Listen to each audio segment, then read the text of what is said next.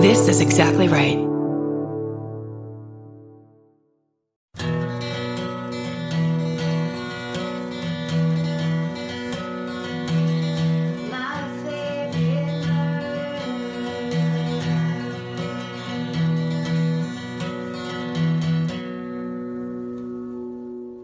Hello. And welcome To my favorite murder. the Minisode. That's right. 100%. We're completely here to read your emails. That's right. Isn't Entirely. that weird? Some Yeah. places that's illegal to read other people's emails. Not here. Let's get into it. Let's do it. You want to go first or want me to go first? Are you ready? Do it. I'm ready. Do All it. right. This is called The Killer Preacher and Death at a Funeral. Ooh, my first one is church-based as well. Shut up! Stop it. Christmas time is here. Miracle. It's a Christmas miracle. Okay, y'all, look and listen. It starts. Nice. This is kind of long, but stick with me. It's totally worth it. I work for the DA's office in Birmingham, Alabama, where I manage a grant working with survivors of sexual assault. Well, I have hundreds of incredibly badass tales from my work. I'm legally not allowed to share any of them with you. No. So this is my best friend, Mom's experience with the killing preacher. Ooh. During the 1970s in Goodwater, Alabama, a Baptist preacher's wife was found beaten to death in her car a short distance from her home. The last person to see her alive was a neighbor who made a statement saying she met with Mrs. Maxwell, the deceased, earlier that evening, right before the victim left to go pick up her husband, Reverend Willie Maxwell. Yep. I know this You story. know this one? This is very famous. Yep. Uh-huh. I think now I can't remember if I read a book about it. You did. I'll get to it. Okay. Not at all surprisingly, Reverend Maxwell had taken out numerous life insurance policies on his wife shortly before her death. Finding this suspicious, the police arrested the Reverend and charged him with murder. However, after the married neighbor recanted her statement about seeing Mrs. Maxwell the day of her murder, the jury found the Reverend not guilty. Mm-hmm. Very shortly thereafter, the same neighbor's husband, quote, died unexpectedly. And as you guessed it, she then married Reverend Maxwell. Yeah. Within the first year of their marriage, Reverend Maxwell took out 17, all caps, life insurance policies on her. This allowed him to collect nearly $500,000 after her body was also found beaten to death in her car. That's over $3 million in today's money. Not only did his two wives turn up dead on the side of the road, but so did his nephew, his brother, and his 16-year-old stepdaughter, all with life insurance policies naming Reverend Maxwell as the sole beneficiary. As if that wasn't enough drama in and of itself, now enters my best friend's mom, Marilyn. In 1977, at the time of Maxwell's stepdaughter's funeral, Marilyn was 13 years old and had been classmates with the now deceased girl. She and 600 other residents were attending the funeral service when Reverend Maxwell began reading a eulogy. You're nodding emphatically? Is that the right word? Emphatically? This is it's an unbelievable, it's such a horrible story and it's beyond. Yeah, go ahead. As he was finishing up, the young girl's uncle stood and shouted, "We know what you did and you're going to pay for it." And then he raised a pistol and shot and killed Reverend Maxwell on the spot. Marilyn says, a funeral. A murder at a funeral. Totally. Marilyn says she remembers the sound of women screaming, children running, and even one woman jumping from a window as everyone hurried to leave the scene. Rumor has it the uncle was held in jail for only one night before he was released, which sounds suspicious to me. But then again, the justice system in the South has always been and continues to be questionable at best. Anyways, that's the story of the killing preacher and death at a funeral. Stay sexy and never trust a Baptist, Sam. Hey now. And then I read, so I was like, holy shit, this story's crazy. And then it turns out Harper Lee, the author of To Kill a Mockingbird, was totally interested and fascinated by stories, so did a ton of research on it, which is now completely lost.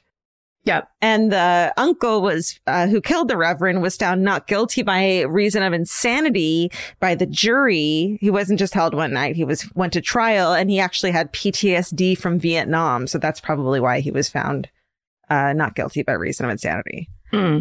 Bananas. Yes. And that is all in that book. It makes me want to get up and run to the front room, but I've already recommended it on the big, long podcast. Furious Hours. Furious Hours by Casey Sepp, CEP.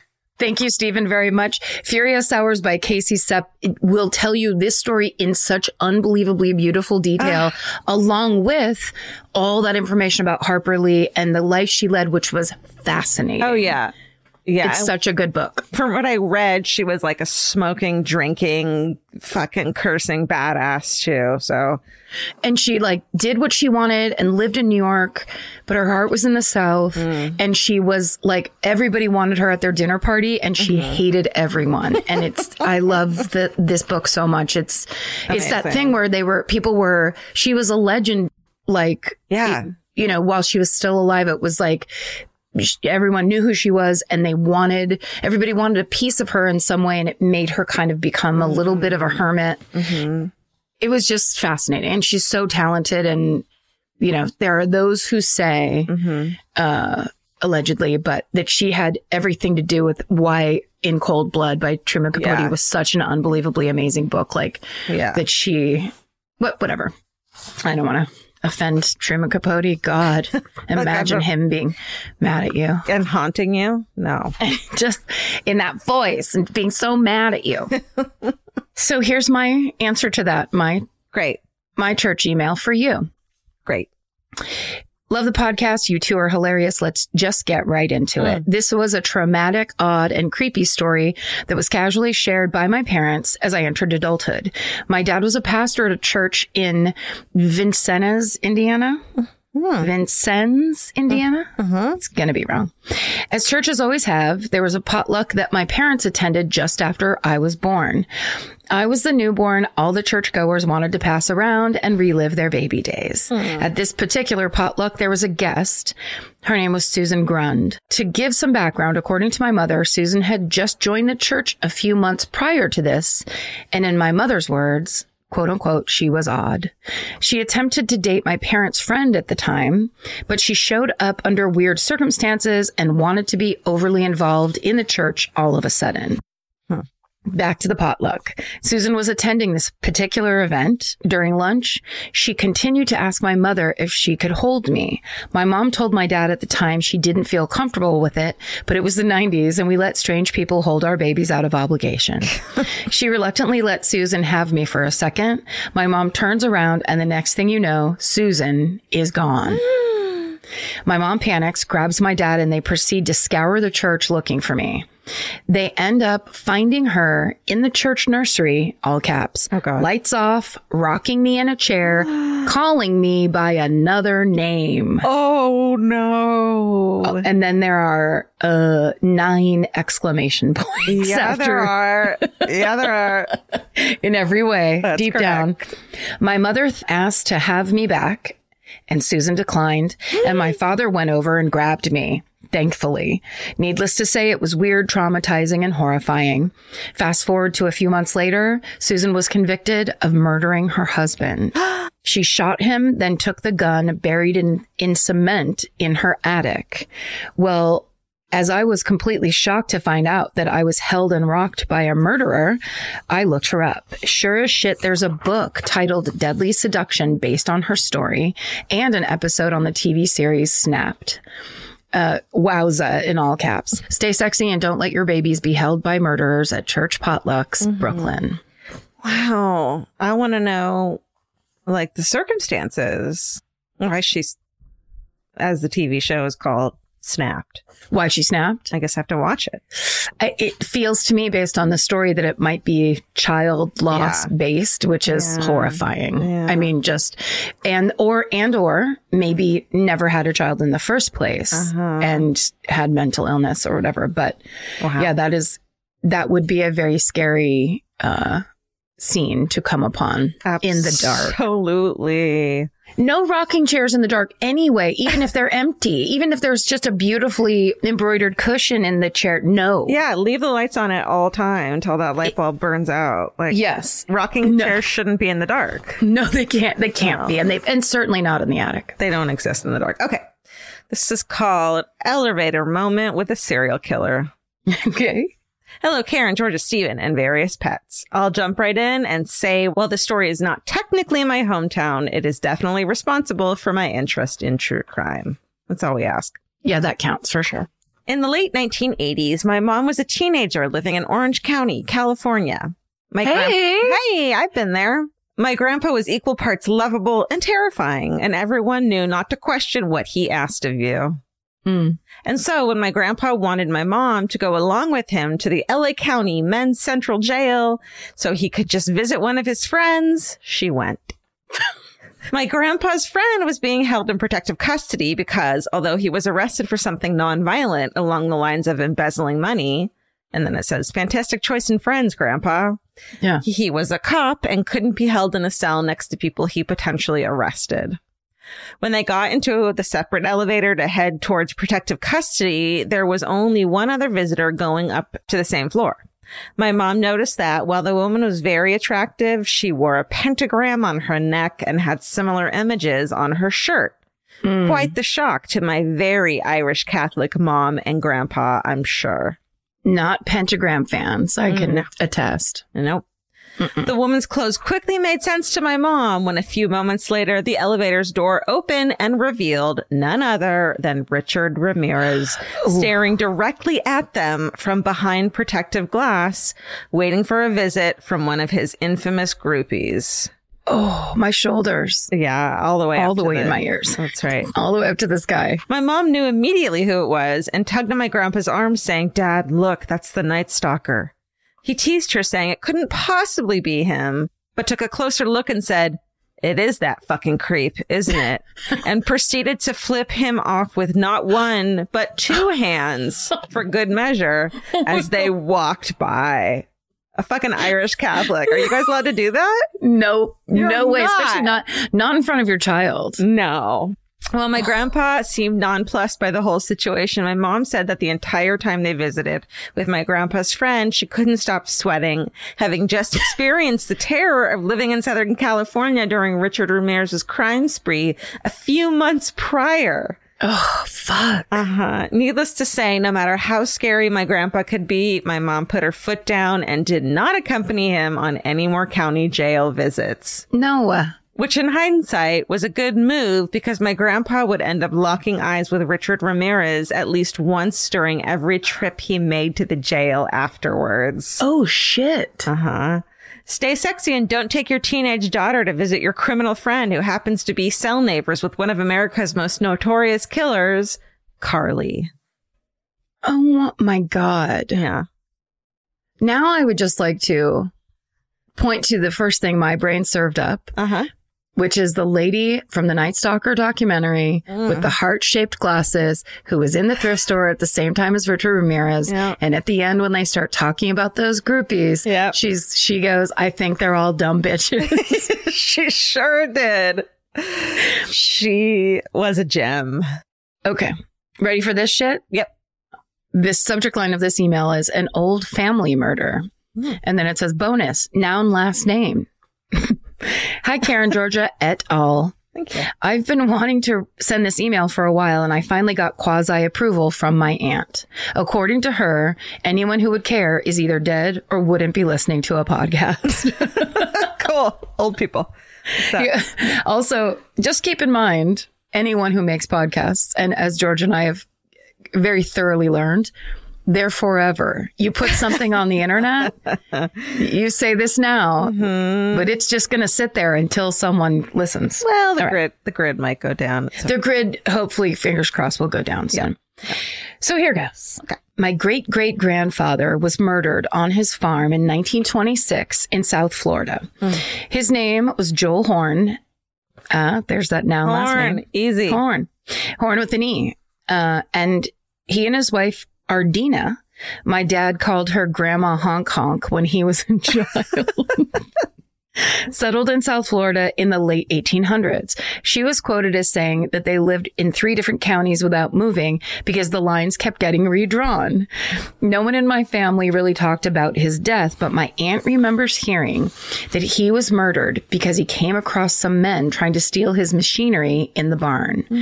She said that they found him before he died, but he died either on the way to the hospital or shortly after arriving. I found one sentence about his murder in a book about the history of the area, and they claimed that he was killed in his groves over a dispute over grapefruit with railway workers. They got the year wrong, so I'm hoping that they got that wrong too.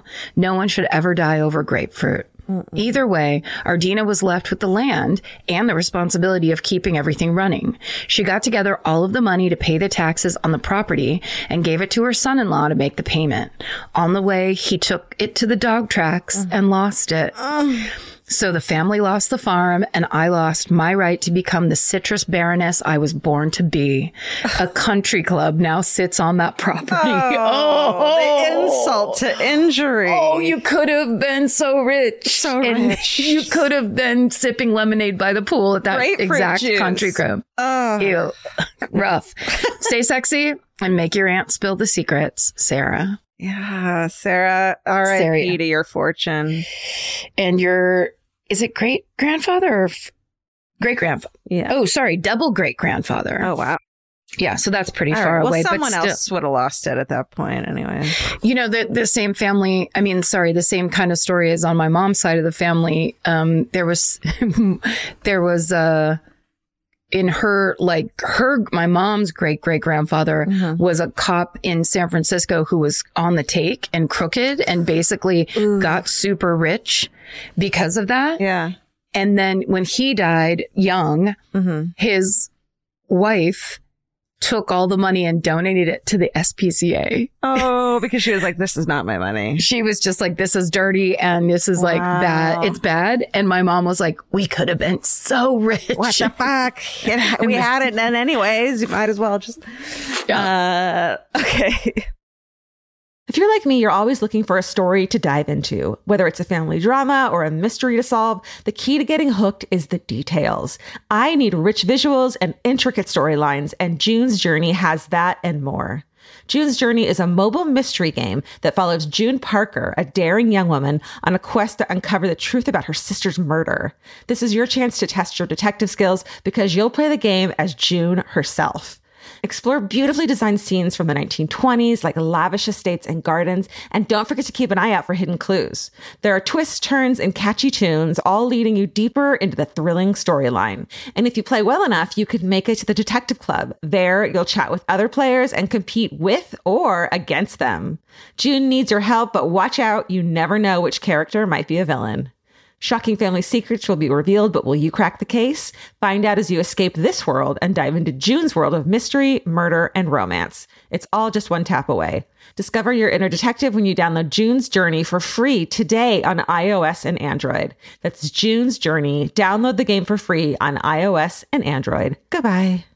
Georgia, have you ever been blown away by the most simple dish at a restaurant, like perfectly scrambled eggs? Oh my God, yes, Karen. And then all I want to do is make that dish at home and eat it every day. Well, you probably could, as long as you have the chef's secret ingredient, Made in Cookware. Made in was created to bring restaurant quality performance kitchenware to home chefs around the world. For years, they've built their business by supplying restaurants and top chefs with high-end cookware. Some of Tom Colicchio's most treasured dishes at his restaurant Craft are made in Made in. Whether you're cooking for professional critics or just the critics you live with, your meals will benefit from the quality of Made in products. Like their carbon steel cookware, it combines the best of both cast iron and stainless steel clad, so it's rugged enough for grills or an open flame. It's the MVP of summer cookouts and cook-ins. What I really love about Made in Cookware is that it actually makes something like having a Memorial Day barbecue much more convenient because you can keep everything on the grill. If you need to throw,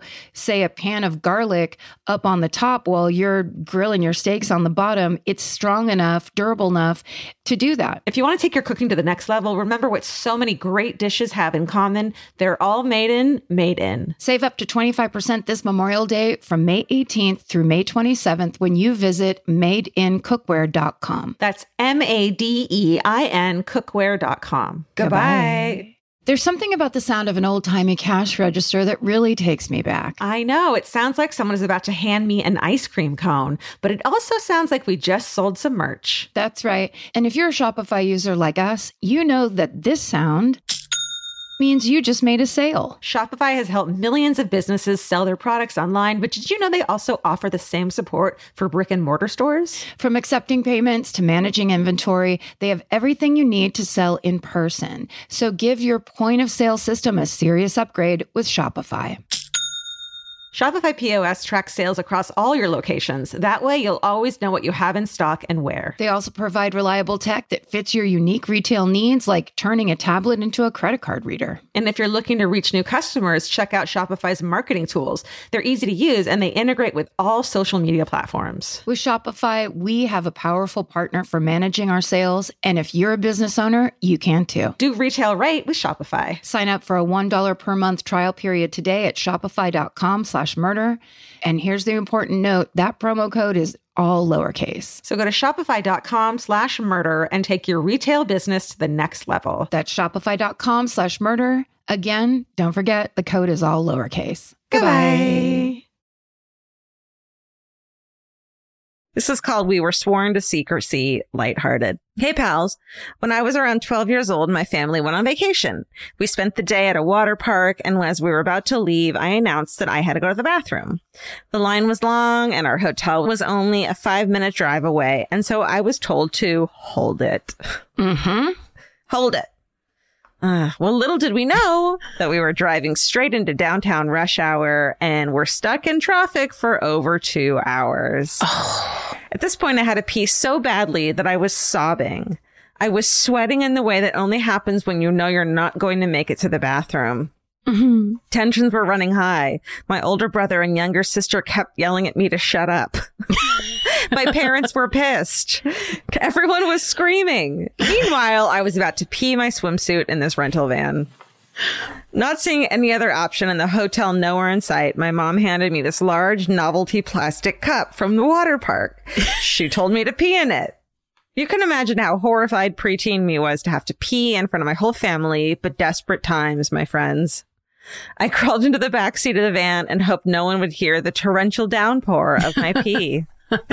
I put the lid on the cup and handed it to my mom. Why she took it from me, I don't know. Because she's your mom. That's She's right. seen every hideous thing that's come out of you. That's right. Moms do that. That's mom Afterwards, stuff. that's right. Afterwards, we were still stuck in traffic. Everyone was still pissed. And my dad had turned off the radio. So we were just sitting in silence as my mom held this massive cup of my warm piss.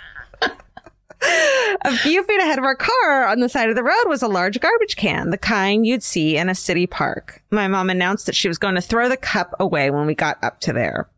The car continued to inch along in traffic, but eventually we were even with the garbage can. My mom rolled down her window and tossed the cup the 3 feet to the trash can. We proceeded to hit the edge of the can. There's our ... between. That's my pause. The plastic cup splintered.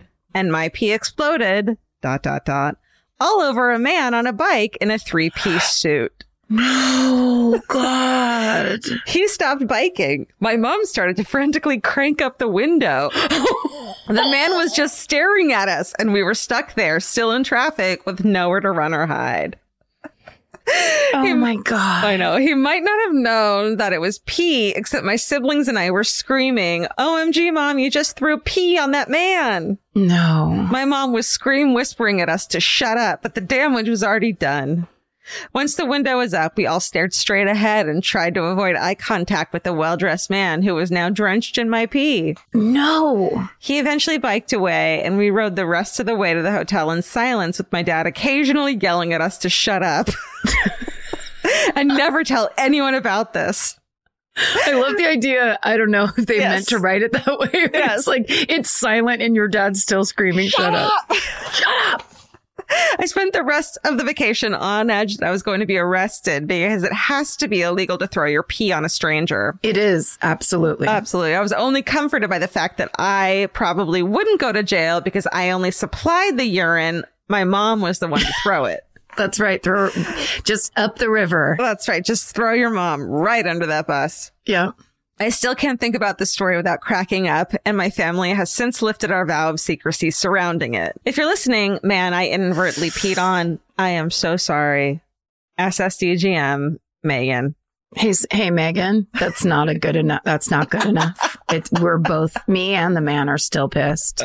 Literally. That is literally a horrible story. It's horrible. It's horrible. It's hilarious. It's terrible. Can I tell the briefest version of my version of that story? Absolutely. Me and Patty Riley were going into San Francisco from Sacramento. Mm-hmm. We were drinking wine coolers. No, I think that was when we were mixing Gatorade and vodka. We heard it got into your bloodstream faster. Oh, God. She wasn't because she was driving. Right. I was doing it. And then same exact thing where we got stuck on the Bay Bridge coming in.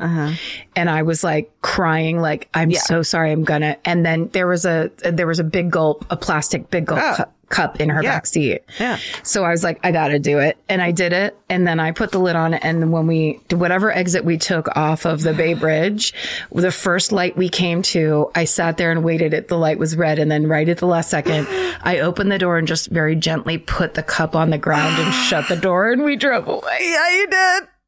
Yeah, you did. Someone ran over your pee. So, Megan, I'm not judging you or your mother. A little. Or that horrible thing because I'm guilty as charged. These things happen. Thank God, I've never had to do that. The idea that poor fucking man, he's just like, the one time I try to ride my bike to work. 3-piece suit. Oh. That's what you get. Oh, my God. That's what you get for trying. All right, this is our last one. This is it. Do it. And it's worth it. Okay. Hi, y'all. While the shit show that is our world continues to spin out of control around us, I finally wanted to write in a story that is humorous with only a slight amount of danger and or damage done to all involved. Thank God we got at least one of those. One of the greatest opening paragraphs of an email that we've read on here. Considerate and lightly poetic. It all started after my 5th birthday party, and me being a little pyromaniac, I was becoming, I wanted to relight my birthday candles and keep the party going. Hey, girl! Right. It was only after I got the Bic lighter and lit one of the small candles that I apparently got scared by the small flame I was so fascinated by that I just ended up dropping it onto the carpeted dining room floor and then watched as the flames became bigger by the second. Oh, no. When the flame got to a certain point, I suddenly became scared of the fire and ran out of the dining room, telling no one in the next room that I had just set the carpet on fire and that it was getting bigger. It took my mom at least 2 minutes to get up and see why I had run out of the room. Oh, no. Because who really cares, right? I mean, it's just what a 5-year-old does. Yeah. To get up and see why I ran out of the room and for her to walk into the dining room to find it on fire. Oh.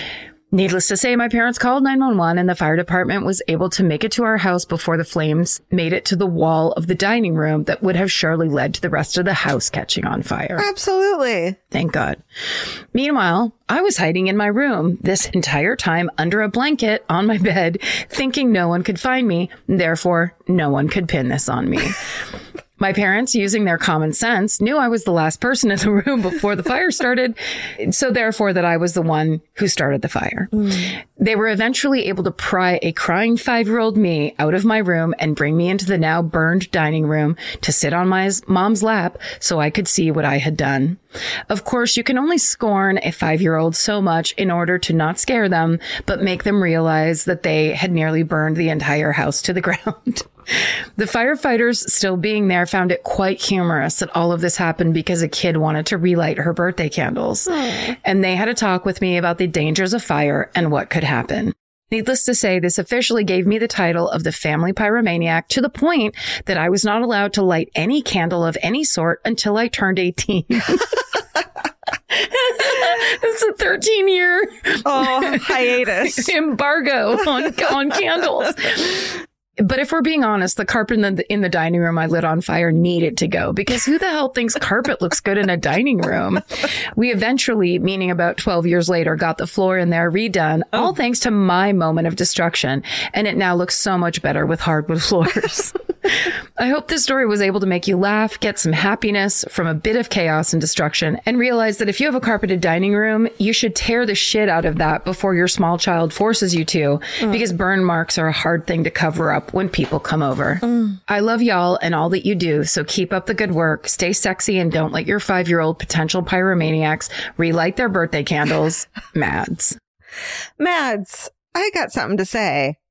Why was there a Bic lighter just willy-nilly around the frickin' house? And this must have been a time before there was childproofing on lighters. Yes. I think you should have sat your mom on your lap in the dining room and said, Mom, why is there a lighter? What if she got me? She got the Bic lighter for her 5th birthday. That's exactly right, with her cigarettes. For real, if it was like 1975, that is absolutely a possibility. Like, it was fucked up. Here, honey, here's a Zippo with your engraving, your name on Here, it. you like red. I got you a red Bic lighter. That's right. When you turn it upside down, the lady's top comes off. Happy birthday, Mads. We love you. High five. We're going to the bar. That's right. You're driving us there. Another great batch. Another great one. Send us your stories. And also, if you want one extra story from each of us in our minisode, go to myfavoritmurder.com and join the fan cult. Yes, please. Otherwise, just fucking email us your stories. Don't go to myfavoritemurder.squarespace.com because that is not us. That's not us. Someone just found that and showed it to me on the meeting I was just on. And they're like, did Georgia make this a long time ago? I was like, I have no idea. Maybe. I have no idea, but they're like, it should get taken down. If it was mine, I don't have the password anymore. Sorry, Steven. Steven's got our name from our Night Stalker documentary. Esther Pitchar.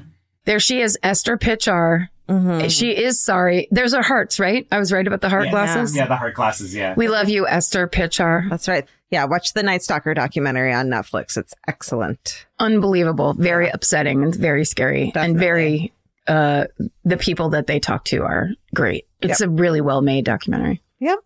Esther Pitchar for president. Yay. Oh, also stay sexy. And don't get murdered. Goodbye.